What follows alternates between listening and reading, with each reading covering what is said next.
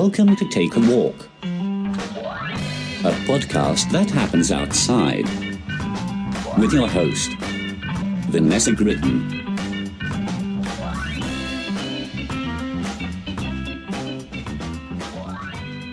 Hey, you're listening to Take a Walk podcast. I think I'm finally nailing this intro thing.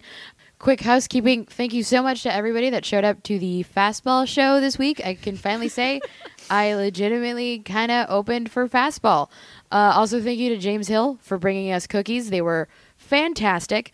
And whoever the guy was that gave me a sticky wallet phone case, I see you and appreciate you. Getting right into it, I'm very excited for our guests that we have today. This is a little bit of an impromptu episode, and we're recording in their backyard. Please welcome Kyle Clark and Natalie Hazen. Hello. Hi, guys. That you might recognize from the This Is Rad podcast that I will also be on, which we in a also few weeks. recorded Just before recorded. this. Hey guys, we're Right before efficient. this. That's all that matters. I hope a bat startles me on this one, too. That was a real loud bat. Yeah, I truly wish you could have been at the fastball show. I'm so bummed that I did not find out about it until hours before it was happening, and I already had places to be. And it was a perfect tapestry of things Kyle will like. I legitimately like the band Fastball. It was fastball, a lot of free snacks outside, and it was across the street, but down some from the Black Dahlia house. Oh shit! So I'm just so jealous. a whole bunch of magic all at once. What a beautiful dumb thing. This network is beautiful, dumb things, and I love That's- it. Oh man, it's the unpops. You guys make weird miracles that shouldn't happen. I can't wait to see who we harass next. Look out, Joan Osborne. Vitamin C, you're playing in my condo. Hashtag vitamin C at Vanessa's pool. I don't know. I just wanted to play Graduation one time and then go home because You mean the song "Friends Forever"?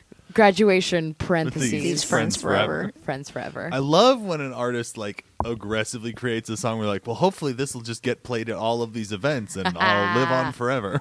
It's like it's on. If I could just make my own happy birthday. Yeah. Last week we did some stuff about Florida, and this week we are jumping back into Los Angeles, which is a place very special to the both of you, and that is Meltdown Comics. Yeah. My other home. I've only been there. I've been there to record a podcast and a few other times. You've done the mic before. I haven't done the mic You actually. never did the mic? I'd have just thrown you up. How did you never do the mic? Because when the mic was going on at the time, that's when I was working in the Hulu offices at Santa Monica. So by the time I'd get back to anywhere that wasn't Santa Monica, it was like 10 p.m. You were one of the rare comedians with a job. Yeah. Because when we got moved from 7 o'clock to 5 o'clock, I thought this is the end of the mic. And never underestimate how unemployed almost all the comedians are. Los Angeles stays not having jobs. Yeah. Oh my God. For a city with such a high standard of living, everybody's a bum. Like, because there was the Hey. Meltdown. I'm vaguely unemployed right now. I mean, but you're still like hella doing stuff. Thank you. I'm still not wrong.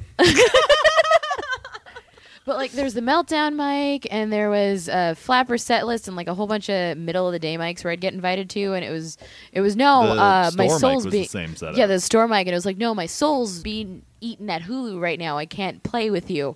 And then by the time I was out and I actually had like a reasonable schedule, none of these things existed anymore. Well, I mean, the Melt mic still goes on. Caitlin and Jenny run it, but that's getting ahead in the story. But it actually ties in because that was how I came to first be at Meltdown. Really? I at the time was just finishing grad school. I went to USC to get a teaching credential and a master's in urban education. And I was also doing stand-up really aggressively because I had kind of, farted around doing a bunch of stuff. I'd started stand-up when I was in college, and then I got into a graduate screenwriting program as an undergrad because of stand-up. And then 2 weeks before I finished my undergrad, they informed me that the program that I was already taking and already had credits in was being dissolved. And so at the height of the recession, I was dropped out of grad school and into the working world. And so I worked at a weird private school during the day and Bevmo at night. And that was my life for a year. There was a 9-month period where I did not have a day off because, like, it turns out when you work 2 part-time jobs as a full-time job, they don't give a shit what your hours are. Nope. So eventually I went back to school because I was like, all right, I seem to be doing moderately okay in education. Maybe I'll give a go at that. And at the same time, creatively, I had been in music forever. And then had bands fall apart, and my whole sense of identity went away. And so I was like, I tried making movies, and that's fun, but crazy expensive. Yeah. And had kind of done stand-up off and on. It was always like, oh, maybe I'll be like that rock star who also does like funny comedy stuff on the side, because I didn't know how comedy works. Yeah.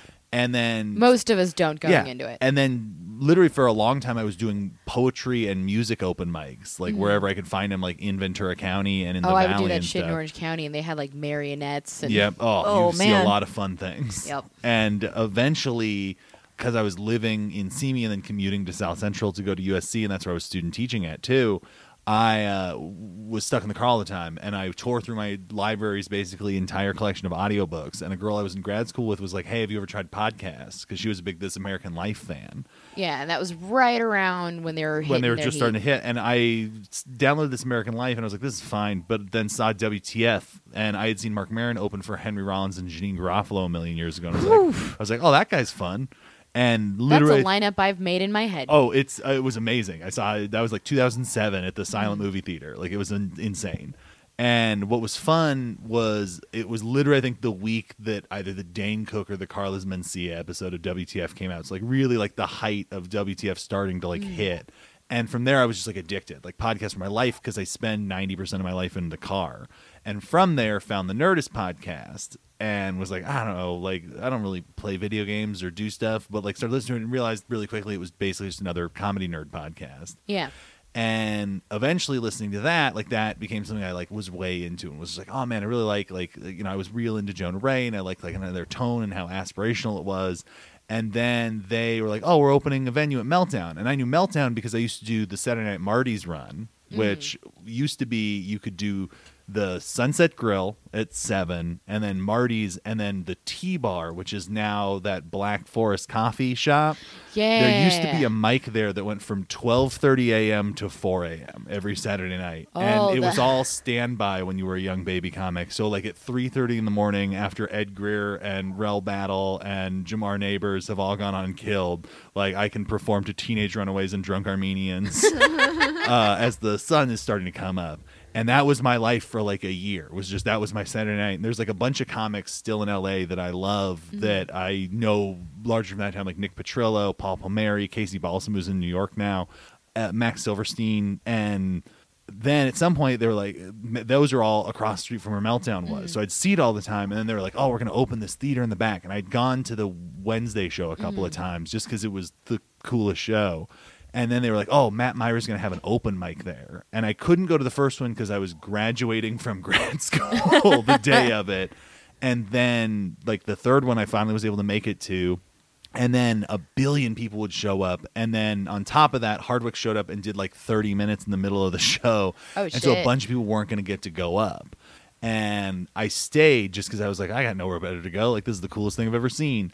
Which is how most of us stayed in places we find special in comedy. And they ended up, a ton of people bailed, and the lineup that stayed ended up getting to go on. I did well because I'd been doing comedy for like 2 years at that point. So it was a little, had some chops to it.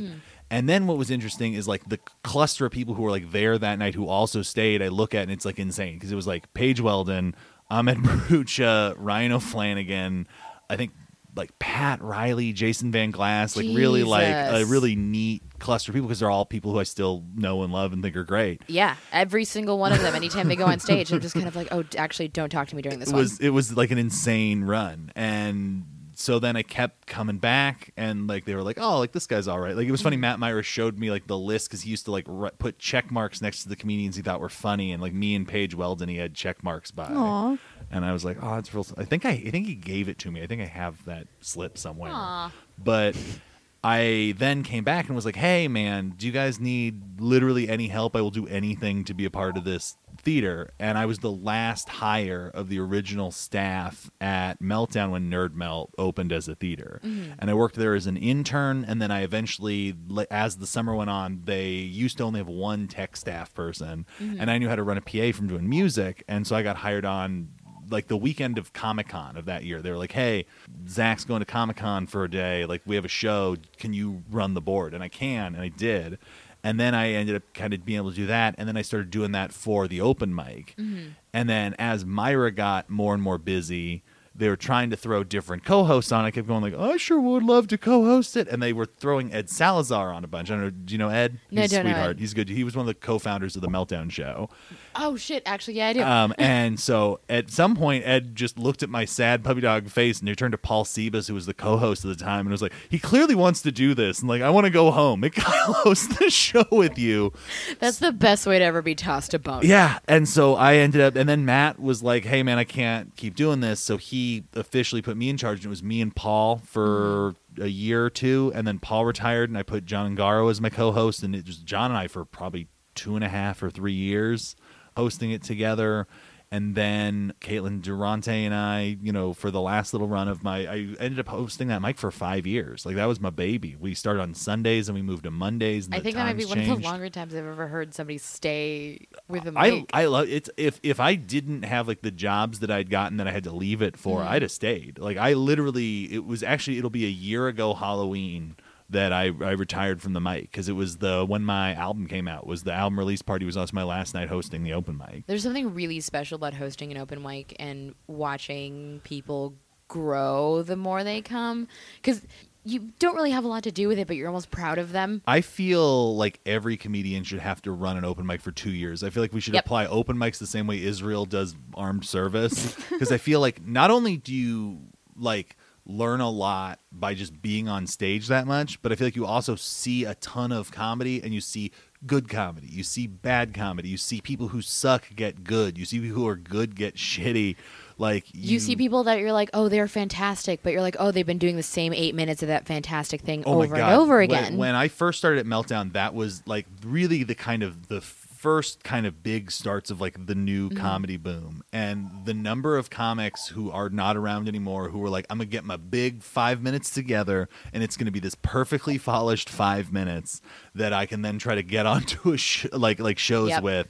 And it was always weird because it came from such an odd version of comedy. It was just like desperation. Yeah. That being polished and having like a killer 5 was like never my plan. I just wanted to like get up and talk because and just it was be like comfortable up there. And it's always magical when you watch that person and you're like, you're not that great right now, but you have that thing that can be. Please keep coming back. The number of people who I saw like come to town, and then you'd see them and go like, they're pretty good. I feel like they're gonna get great. Like I look at somebody like Keith Kelly, who I think is brilliant. Yeah. And I remember when he was like the odd guy who was like, shadow basketball playing in the alley outside of the West Side Comedy Theater. And then like, I remember like being at Mike's and all of a sudden watching what he does click, and it go from like, oh, the weird guy to like, oh, this guy's like kind of a genius. And I remember Finn Straley coming to town, and like Finn Straley figuring it out, and then all of a sudden he's brilliant. And I remember that with like Luke Jensen and Paige, and I'm trying to like so many goddamn people. I feel like in like the 9 years I've been doing this, like one of my favorite parts of doing it, especially running a mic, was the fact that I think that's the teachery part of my brain. Yeah. I love watching people get good at something. I definitely become a forced mom sometimes. Yeah. Especially because Kevin and I have been running Killer Mike together for a little while. And I still tell people I think it's one of the best mics in LA. Thank you. We put a lot of love into it, because when you start hosting a mic, you realize how shitty you've been in the past 2 hosts before. Because all of a sudden it's just kind of like, oh, they're exhausted and they don't have to do this. They really don't need to be here. 90% of the time, they're not even being paid. And ever since then, I've both been harder on comics that are annoying with me, and just saying the things like straight up, hey, if you want to make friends with someone at a mic, maybe don't fucking talk when you're in the room, or don't harass me 6 times for it. But also, I see that person who's really anxious and they don't think they're that great, but they've got like that spark of something magical where it's just like, hey, I know you didn't ask me, but if you just stop doing these 3 stupid things and just really hone in on this thing, I promise you're going to have a different response when you come back. We're so similar. I've done that thousands of times. Where you just kind of corner, and it's not even like in a it's just kind of like, I promise you that thing that you're trying to get to, you just need to do these things and you can't see it right now. And then they come back the next week and then they do that, and you see that moment in their eyes where they're like, oh, this is it. It's like, even now I'm like clutching my fist and getting revved up about it, because it's something really special where you're like, I wanted to tell you the thing that no one else is telling you right now that you really should be doing right now, and I want you to be better. Yeah. And back to it being Meltdown, like Meltdown is a very magical place. For those who don't know, it's the largest comic book store on the West Coast. Did not know that. It is on the Sunset Strip. It is right surrounded by a bunch of guitar stores and Thai restaurants. It looks like a magical neon beacon. It does. It's constantly like there's murals all over it. There's like the Kevin Eastman painted an original Ninja Turtles piece on the back of the store. How did I not know that? Oh yeah, there's so many cool things about Their it. mascot is Mel, who was designed by Daniel Klaus. And if you go by the store, you see a big neon Mel on the street, which is super cool. Up above.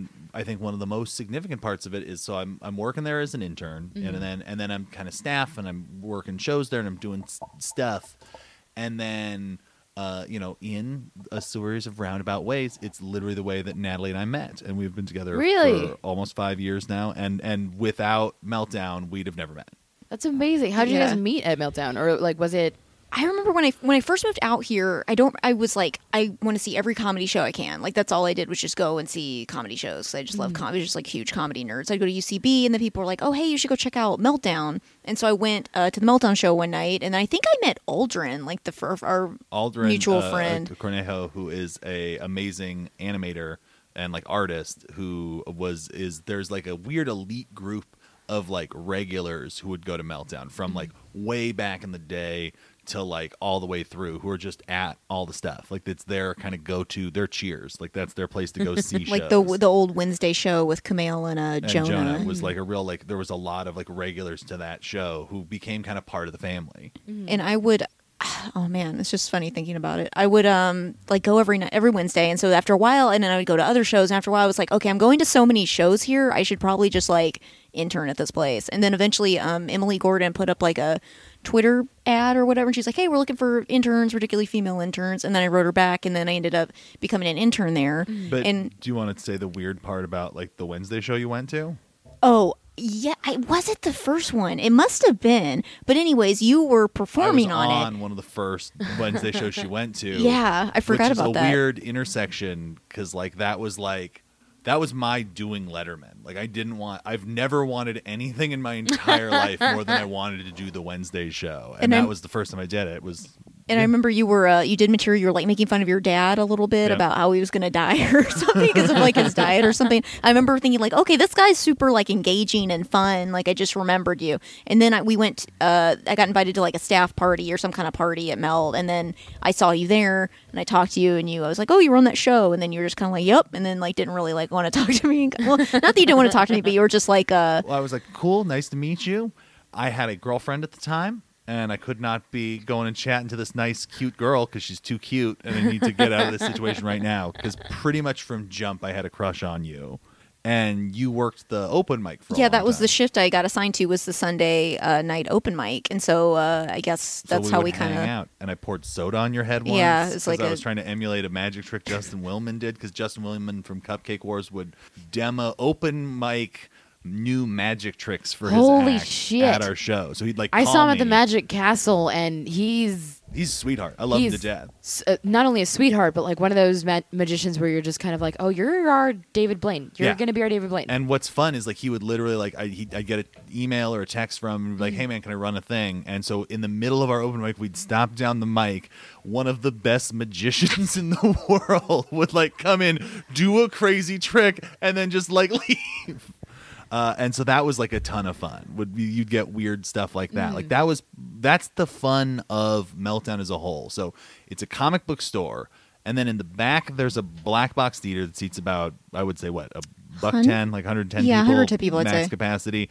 And then there's an attic. In the attic there is a podcast studio, an office, a second office where a Lord of the Rings website operates out of, and then there was a side room that now is a school but used to be a gallery space. And then there also over the years has been a second podcast studio, a vintage toys and video game store. That place was great. I'm trying to think what and then other, that shopping network. The online home shopping network. At any given time there's about 30 businesses happening inside of Meltdown. And you can walk in at any time and just something crazy is happening. And not only that, there will be like weird, so like Kanye West will be in there, or like Mankind the Wrestler will be in there, or like one night like Shia LaBeouf and Marilyn Manson in like a drug-fueled haze were just like running around the store man, selling that's right their up my weird alley. Satan book. Or the other night we were just recording an episode because we recorded in the studio in the attic, and just Guar was there, Yeah. so we just took a photo with Guar. Like, it's just Like, crazy stuff it's just happening just constantly. and then on top of that, like the best comic book writers and artists, like the number of times like I'll just walk in and like Grant Morrison's hanging out, like to the point where I've met Grant Morrison enough times where I'm just like, hey Grant, like I helped his wife I wanna pull be out at of a a Hey Grant parking level. space. It's truly a magical and place. they do like the events they have there. Like not only do they do amazing comedy shows, but they'll do art galleries where they'll like pick a theme. Like my favorite one they ever did was like 90s anime, and for 2 weeks there was just all this amazing fan art of old animes. My favorite painting in the whole run was a Blockbuster Video clamshell of Ninja Scroll, like leaning on somebody's desk, and I'm like, fuck man, like this is somebody who man. like understands what it was like to be like an anime fan in the 90s. You got your like one copy of Ninja Scroll and this is your Friday night, and somebody like captures that in a painting. Or like when I first started working there, like they would have like cool events and stuff like that, and then like Grant Morrison always comes to mind because he's one of my favorite writers of all time. Oh, same. And Happy is one of my favorite things in this entire goddamn yeah. universe. And so he did an event, Meltdown threw an event because Grant is friends with Gaston, who is the man who owns Meltdown. He is an Everyone at amazing Meltdown wizard has man. great names. Oh yeah, from what I've Gaston, surmised. Francisco, Hasami.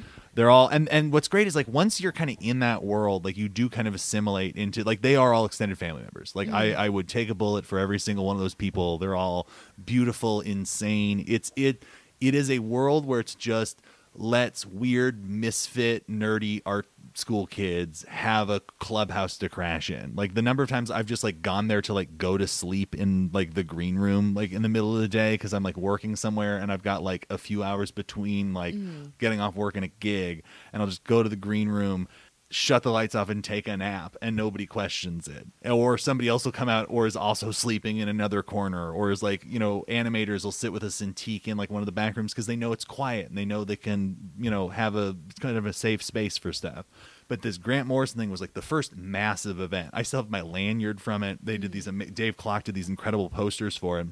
And it was Gerard Way from My Chemical Romance interviewing Grant Morrison. The whole video of it is actually on YouTube. It's incredible. But then on top of that, there was a weird period when the comedy boom was first going, where there was this huge crossover because it was kind of the tail end of alt porn and alt comedy, like kind of met in the middle. So you had all these like kind of super hip like porn people who would come out and hang out at comedy shows. Like Suicide Girl, more like cosplay kind of. Both. Like, Okay. and so like the one of this that I specifically remember is like for this Grant Morrison thing, like April O'Neil was there, like, and Misty Dawn and a couple other people like that who were all super sweet.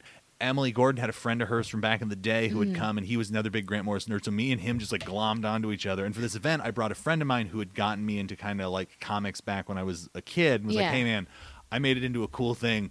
I am getting you VIP'd into this bad boy. So I got him into the show, and I'm hanging in the back, and like the show goes off and it's real cool. And like, it's neat getting to meet all these people. Then what was cooler was like afterwards, there used to be next to Meltdown this place called the Rainforest Cafe that was like a pizza shop and hookah bar.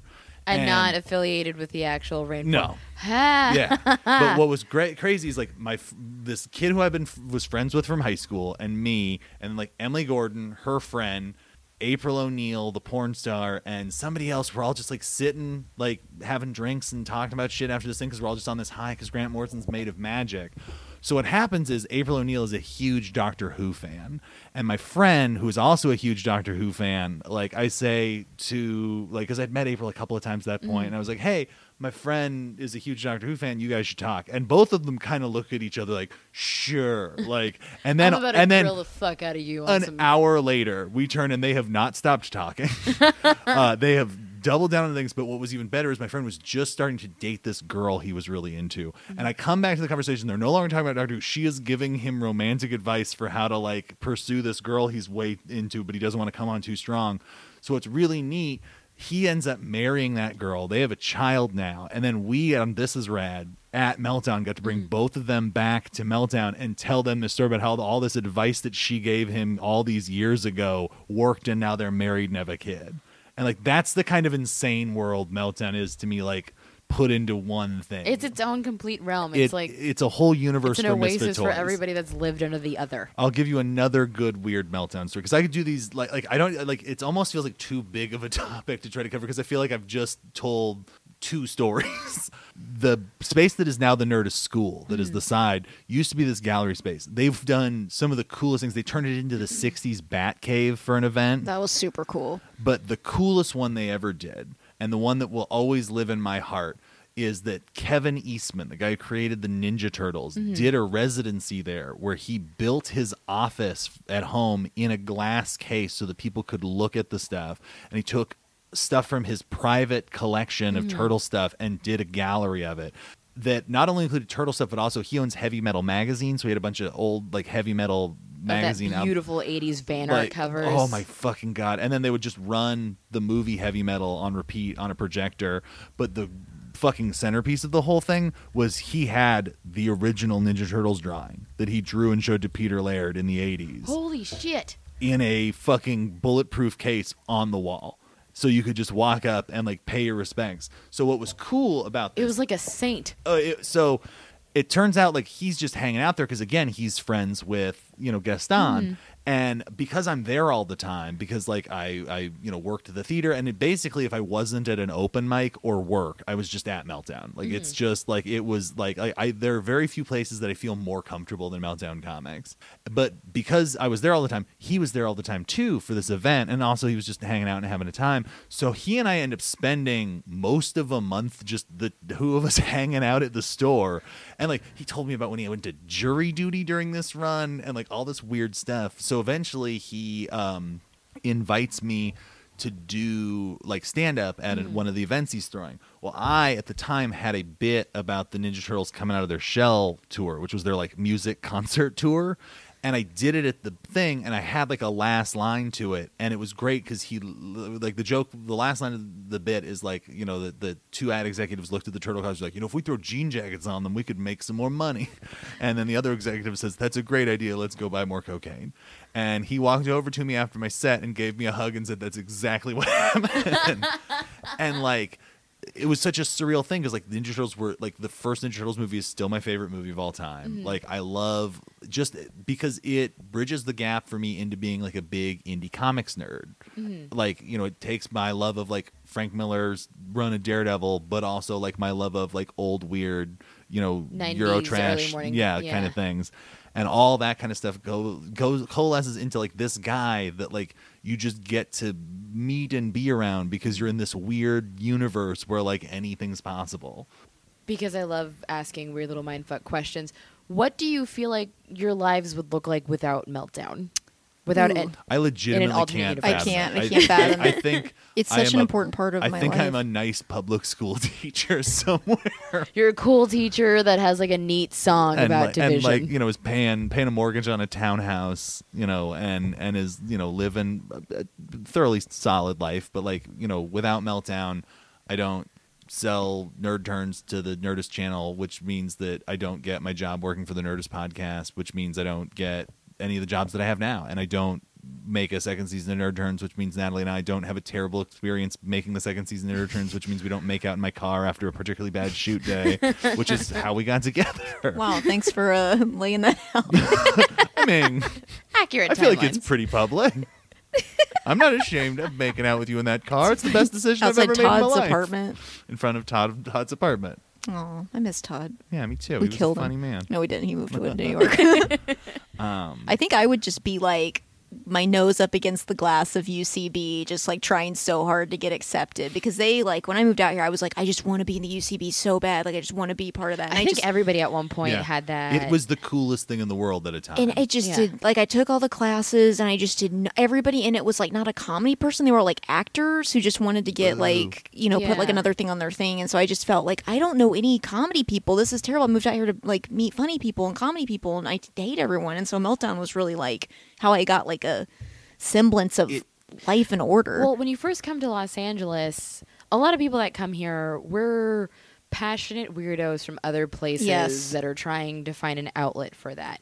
Because we all grew up as like this singular passionate weirdo where maybe we weren't like alone or lonely, but we always kind of felt like what I want is very different from what the rest of for you sure. want. Yeah. And I know when I first got here too, I had that same like, oh, you guys, this isn't your end game. This is just a stepping stone into something else, whether never it be got acting or like I did for the first few months. I just kind of drifted from place to place, like trying to find what home was. But at the same time, a lot of the times it was like, I'm going to do this for like a few times on stage and then I'm going to bail the second I get a commercial. And it wasn't until I came across places like Meltdown or The Other Door that I host at now, and where I met people where it was like, no, comedy's endgame. Comedy isn't the stepping stone. This is what I want. And that was why I liked you when I first met you, because like I definitely because I do a lot of stuff, but like comedy is like the thing that like I would still do even if it were like illegal to do. Like it's my favorite thing. It's my footloose dance. It's I if I don't do it, I start to go crazy. And I remember, and I definitely feel like when you meet comedy people or like people doing comedy, you meet the ones who want to be writers, you meet the ones that want to be actors, and then I feel like you can kind of smell on the people who want to be comics. Yeah. And it's definitely, I feel like there's We a have bit a of a very like aggro hellfire stick to us. circle. And I remember like if it wasn't the first time, it was one of the first couple of times, and I saw you on stage, and it was one of those things where it was like, oh, when she gets this figured out, she's gonna be a real dangerous human. I think I said that to whoever I was with. I don't remember who it was, but I remember. I think we met at UBG or something. Yeah, and I remember like because you just were so. I mean, UBG is such a specific room, like because it's so hostile and it so simulates You're like fighting the back the real audience. world of road gigs, which is why I always loved it. Because it's weird, like I came from Meltdown, which is like the artiest, altiest run, but to me, like that was home, and then you go out to go do the weird rough road stuff to get good, and then you start the idea in the safe space, and then you take it to where it actually matters And work it against the hostile environment. And Yeah. like I started in very hostile environments because my 3 venues that I first did stand-up at was UBG, the Lexington. and the Liquid Zoo. Actually, let's go for it. Liquid Zoo, West Side. Oh fuck yeah! See, and I feel like we came out of a lot of the same mic scenes and stuff, and so I remember thinking like, oh shit, like this girl's in this for real. This is not an actress or an aspiring comedy writer. This is someone a living in their fucking comic car. against comic. This is someone living in their car with just a very worried family back home, just desperately trying to get 3 minutes at midnight. I feel like I booked you on D Piazzas when you were real early on. I was And real I think new. I I even was- introduced you as like this next comedian is not to be fucked with or something I like think I was that. like barely a year in. Yeah. Because now I'm about 3 years in. Is that all? Yep. Really? Yeah, God, you about got the 2 dead years eyes in. of somebody who's been doing this longer. Oh, that's a 3-year divorce and hosting a mic, baby.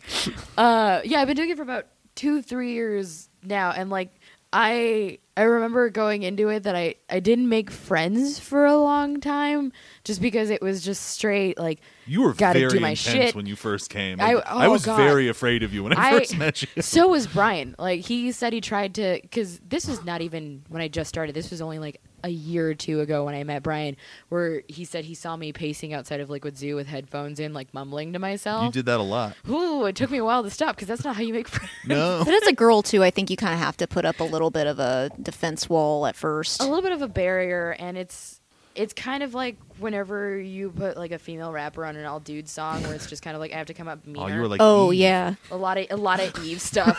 A lot of like this has got to be my tambourine moment, or else I'm gonna have someone try and teach me something that I don't want teaching me anything.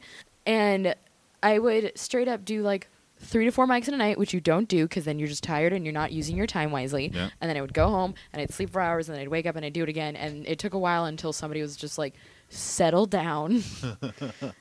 Enjoy the material that you have, live in it for a little bit, stop thinking of this as a numbers game, and you're going to actually like what you do again.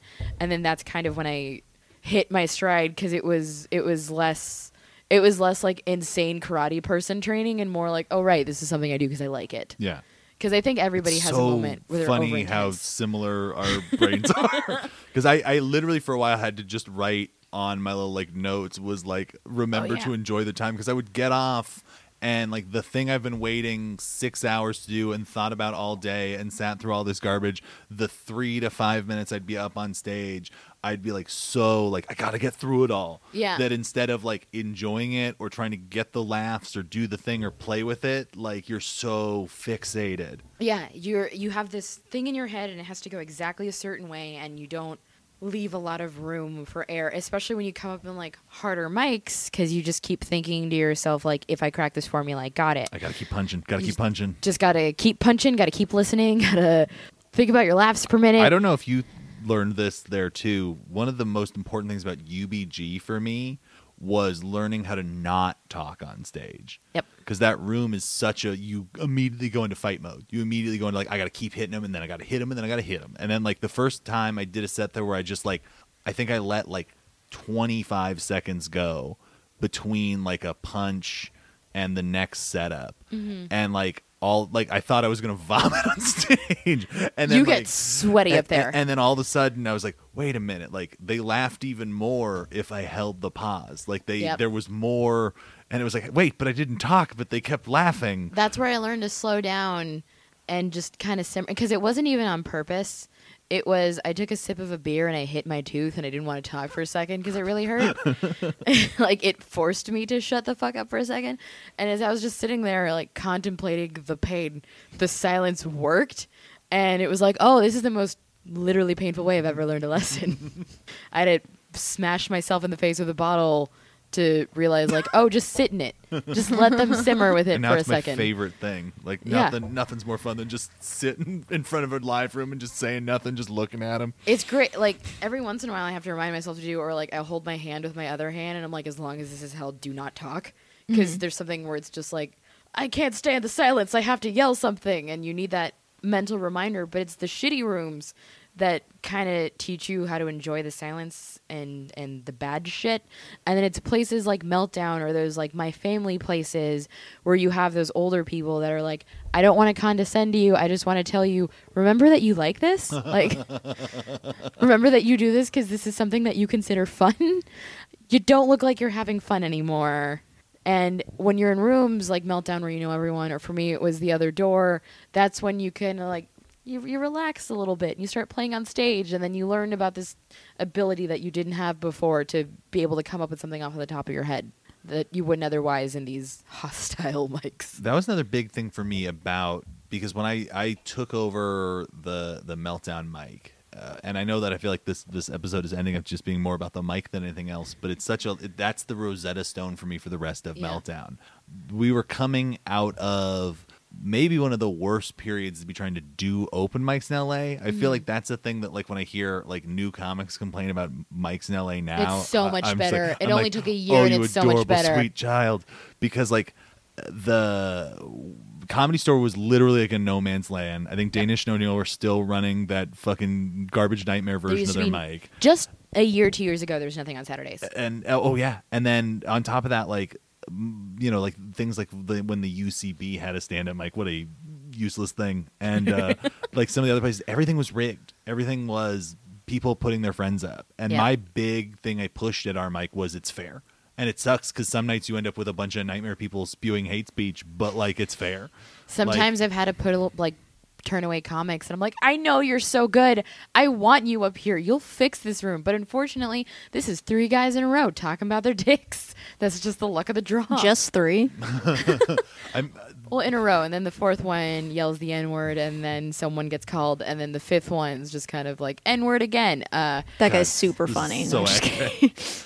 I remember for a very brief time, one of the house managers who really liked to like micromanage decided she needed to like be at the open mic because she didn't trust me to run it by myself. And it was funny because she'd hear the comics I remember talk, that. and she was like, God, how can you sit through this? And I'm like, oh, you don't understand. Like, you're making mistake number 1, which is listening. Yep. When most of these comedians go on, I just hear classical music in my head and not whatever nightmare, like half-cooked thing they're trying to put together. And I feel like that does take a real specific type of person to just not hear at a certain point. I think that is a skill that running an open mic gives you. I'm still not 1,000% there yet. I've been trying to train my brain to just hear kazoos whenever that happens. But I think also because The Other Door is so small, I'm right there. I'm right next to you the entire time. I am either gritting my teeth or like turning away so you don't see my face while I hear a very obvious Bill Hicks bit. Or I, like, as you just continue to use 3 minutes of your 5 minutes to tell me how long it took you to get up, and just quietly looking in the corner. And, like, that's one thing that Kevin has mastered. Because while he is the sweeter, maybe, like, a little bit more of the pushover of the situation, he's mastered tuning out bad comedy. I still hone in on it too much and get, like, visibly, I'm itchy about it. I find that I actually have to like went so far that there are certain comics that I just like got really bad about the fact that I would just like ignore them in like life too, because like there's a certain frequency range of like self-righteous dude comic voice that I just am like it just no longer registers. Like it's the opposite of a dog whistle where I'm just like, oh, I know they're talking, but I literally just hear silence and they're probably saying something important. It's the second they quote Carlin and I'm just kind of like, man, you're dealing with smarter ones. These are waiting. Just Three's Company in my head immediately. Sometimes they'll quote Carlin and then sometimes I get guys that are like, have you heard of Andrew Dice Clay? God, you're getting like a way more literate crowd. I feel like our bad ones would literally just be like, I don't understand why girls don't like me. I'm caustic and awful looking and, you know, just a bad monster person. The best meltdown I've ever seen at the other door was a guy who was doing an entire bit about how a girl was a bitch for not going out with him. And then he got no response. And then he freaked out because the guy before him just actually did a phenomenal bit on like suicide and depression. It's a subject that's touched on a lot, but like this guy did a very good job with his material and like killed beforehand. And so he's doing this bit about how this girl's a bitch, and then he just like lets the mic down by his knee and then brings it back up again and goes, you know, like suicide isn't even that funny, right? And just storms off. Jeez.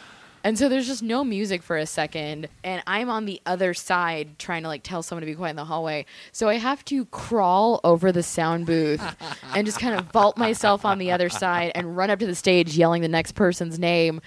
And that got a laugh, and you can hear him as he's storming off going, come on! And it's like, actually, I didn't do anything funny. I was literally falling off of a desk, and that worked better. But it was a kind of fun moment to see because it was almost like showing everybody an example of like, don't do this. We got into like doing weird theme shows for a while. Like we did Meltdown After Dark where we wore bathrobes and had pipes and like only played jazz and just like brought, like we said, if you wore a bathrobe you would get extra time, and literally only two comics did. Mr. Goodnight and some girl both God brought bless Mr. bathrobes, and we gave them an extra minute of time. We would do like weird music cue things where we would just play like the same song, playing everybody on and off. Oh, I did that with nursery rhymes one day. We got really into, because for a while there was a lot of like cool drop-ins, like and really my favorite was like not the drop-ins that were like the huge names, because like when I first took it over, like Kamale or Chris or like Todd Glass would show up, and then like at a certain point a lot of those people like just don't care anymore and they're not going to come to a 5 o'clock mic. But like we'd get like Hugh Moore or Jackie Cation or like Melissa Villaseñor or John Roy, like those really magical people who are just kind of like, comics. Oh, you're about to hit your thing, like and just all people who at that point are all already established amazing comedians.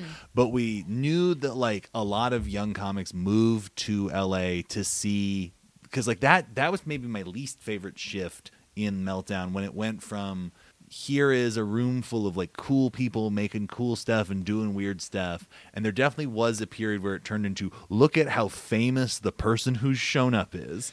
Like, and it's a mixed bag, because like I remember the first two times it happened. The first one was like Louis dropped in at one point, and it was weird because to me it didn't seem like that big of a deal, because like Margaret Cho was already on the show, so we're already dealing with like titans of. But that was like the height of Louis, you know what I mean? And that's what it was. And then the other one was when Robin showed up. Like Williams, and then when he for mentioning, I imagined Robin the singer. So what was she doing there? And I remember because like Robin Williams showed up to do a set, and like we were in a writers meeting for Nerd Turns, and we all bailed out to go watch him do stand up, and I was standing in the tech room with Zach and Jonah and all them, and he came back.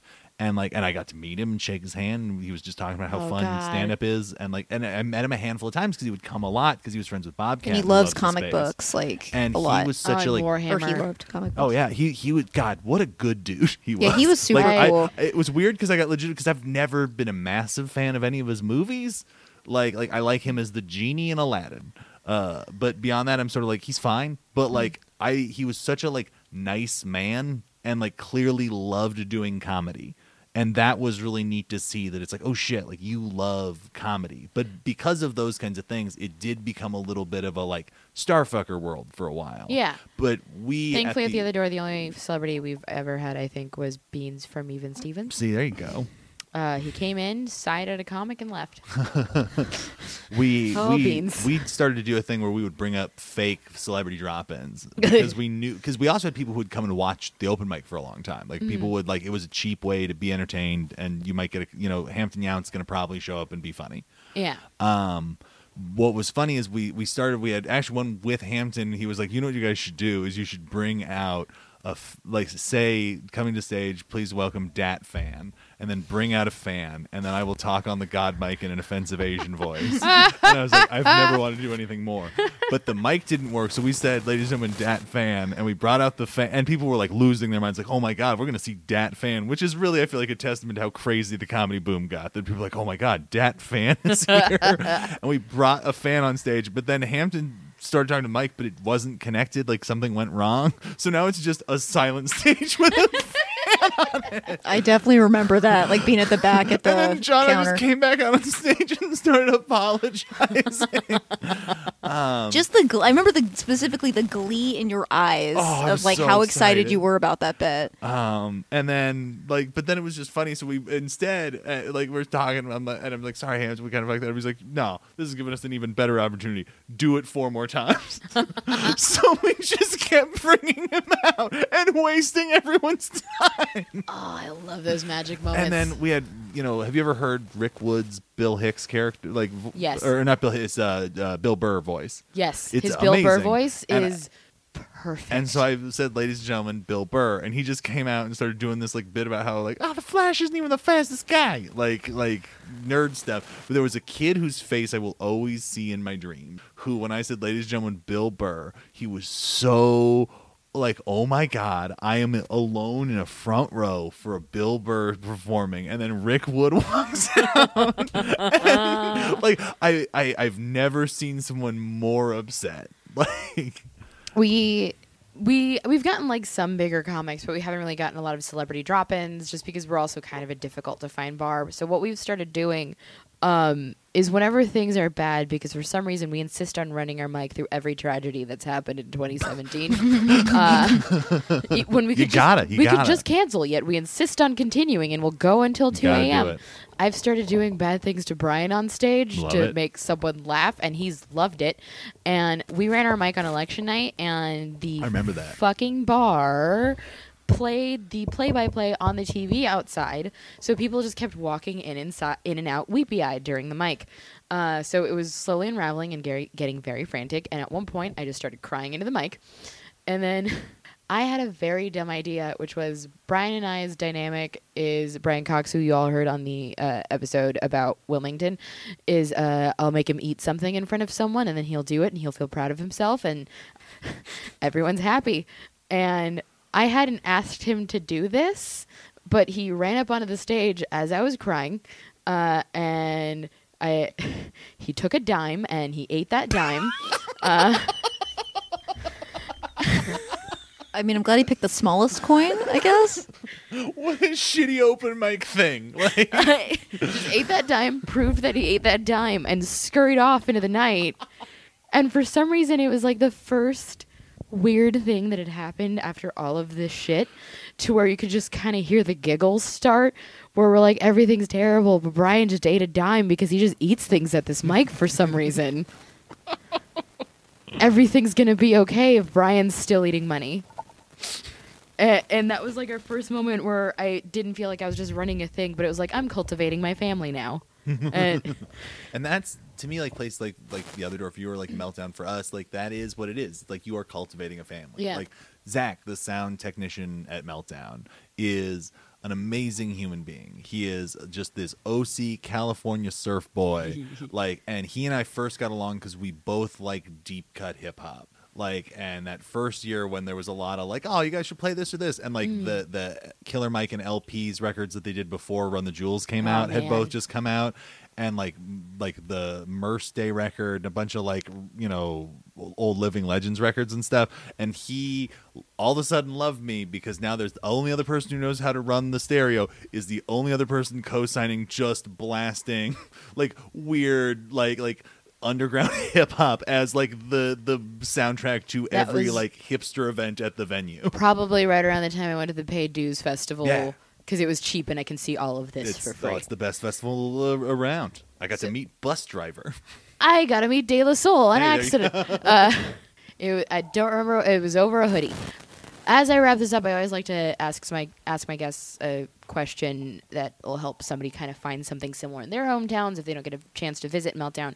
And that is, what would you say someone's mindset has to be when they're looking for their place to grow their passions and cultivate a family and look for somewhere where they can throw their other intensity and their weirdo happiness into? How do you find your own Meltdown? I feel like you have to go in kind of as a fan first. Do you agree with that? I've got a whole different approach to the answer, but I'm super curious to hear what you're going to say. I don't know. I just feel like I really liked Meltdown. I liked the vibe of it. I liked the people. I liked the comedy there. So it felt natural, I guess. Mm-hmm. But even though I was an artist, I feel like I went in as a fan first. You know what I mean? I don't know. Interesting. What is your thought? When I first went for the mic there that first night, before we walked in, I brought my brother, and I had a panic attack because I was worried everyone would be. And I think that if you're gonna cultivate a place that is a center for people, a beacon for people to come to, as either the person having it or the person coming there, I think the most important thing is to have an open mind and be accepting of people, even if your first instinct is oh, they're different than me, so I don't know how to process this. Because so many people who've come through Meltdown and so many people who exist in Meltdown, not everybody there's a comic book fan. Not everybody there plays D&D. Not everybody there is a music hipster or a movie person or even a comedian. But what makes it cool is that everybody is just open to each other and to letting it be a place where people can do stuff and feel safe and feel accepted, and not because I think one of the dangers of nerd culture being a thing is now it's this thing of well, I'm only friends, I can't be friends with you, don't it's Back very to the elitist Future now. Because I'm just I would say half the people who like the stuff I like are garbage people. Oh yeah. And to me, one of the things that's been so cool about this is it's really opened my eyes to be open to people, get to know people. It turns out if you talk to people and you're open and around and create a place where people can do weird, interesting stuff and be themselves, you'd find out that most people that you meet are actually pretty cool. Yeah. And are interesting and neat, and have cool perspectives. Natalie and I, ostensibly outside of jokes, don't always have all the same things in common. She thinks all music is terrible. She's seen 4 movies. I'm getting better. I saw Jaws today. That's true. She, half the stuff I'm into, she's just this is dumb, or, oh, I've never read it, or oh, it's, whether it's not for her, or whether it is for her, or she's just never heard of it. Me at 20 would have been oh, I can't. I mean, I'd have still been into you because I think you're very hot. But on top of, but beyond that, I'd have been I don't know, we don't like the same stuff.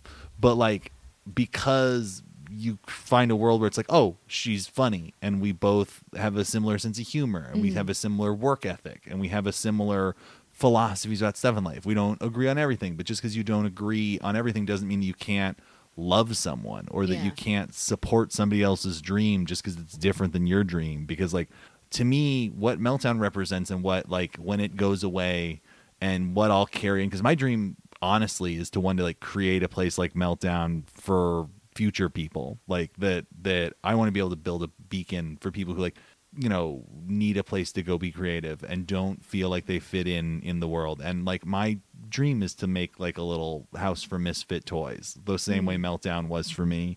And like a lot of that is just going like, oh man, if I take 5 minutes and get to know somebody, it turns out they could be your new best friend or the love of your life, or just somebody who you fucking like to hang out with on a Saturday or can go get burritos with and make jokes with and stuff like that. I think like that like Meltdown is a place, but more than a place, it is a thing in your heart.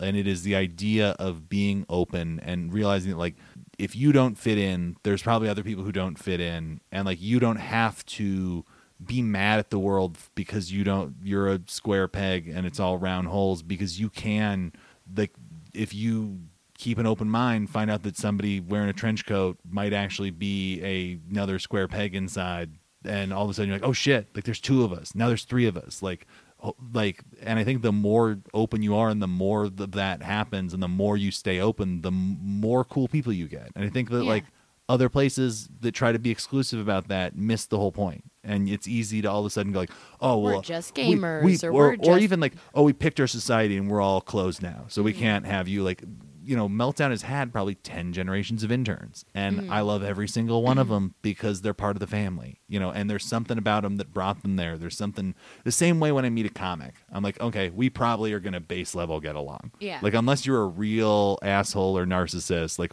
we're probably going to have a good time. And I think that it's the same thing with Meltdown. It's just like, just be open and be cool to other people. And it's amazing when you're cool to other people, how they're cool to you. Thank you so much. And thank you both for being on here. Where can the people find you? I'm at Kyle Clark is Rad on the Twitter and the Instagram. I'm at Natalie Hazen. And then we have a podcast called This Is Rad that you were just a guest on mere hours ago. It's very rad, and you should all absolutely check it out. And they can check that out on wherever you get podcasts, and at This Is Rad Pod. And then we have a cool YouTube channel where we make movies as couples. As a couple. Make it just sound awful. Right. But they're full of werewolf dick puppets. Yeah, there we go. Evil chefs that rub raw meat on Brian Coxley's Change the Wall after we shave a pentagram. You can see shirtless Kevin on there. Oh, yeah. Oh. Yeah, we got to throw you in something. Tattoo. We really want to. We got Natalie and Kevin in their underwear whipping Brian Cox chained to a wall. And I think we can all agree that's something everyone should support. So please support half-naked Kevin hitting Brian and knocking the pennies out of his belly. Go be rad and open-minded, people. Kevin brought like the catchphrase of the show. I'm to so that proud sketch. of him. He for whatever reason, like he just had a plate full of sauce and bones because he didn't wait and just ate his props, and so he was just rubbing the bones in the sauce. And just when it came time to shoot his cover, he's like has to think fast because he doesn't want to admit that he ate all his props the second they were handed to him. So he's like, I just like the sauce and the bone. I could suck this sauce bone all day. And like that became literally like the thing everybody said the rest of the day was just sauce bone. Like when they're I didn't know he ate his props. I'm we gave him. I think everybody we gave did him that, a plate full of food, and he just wolfed it. We down. made the mistake of giving comedians food. Like the minute, like because we gave everybody food, and then we're getting the shot set up, and everybody else is like eating, but like he is literally like licking his plate clean. It was like, but without that, we wouldn't have sauce bone, and that's literally like my favorite thing of this year was just him, the best improv skills I've ever seen, because it went from oops I ate all my food to like I'm gonna have the line of this guy. Improv your own sauce bone and take a walk sometime. Yeah.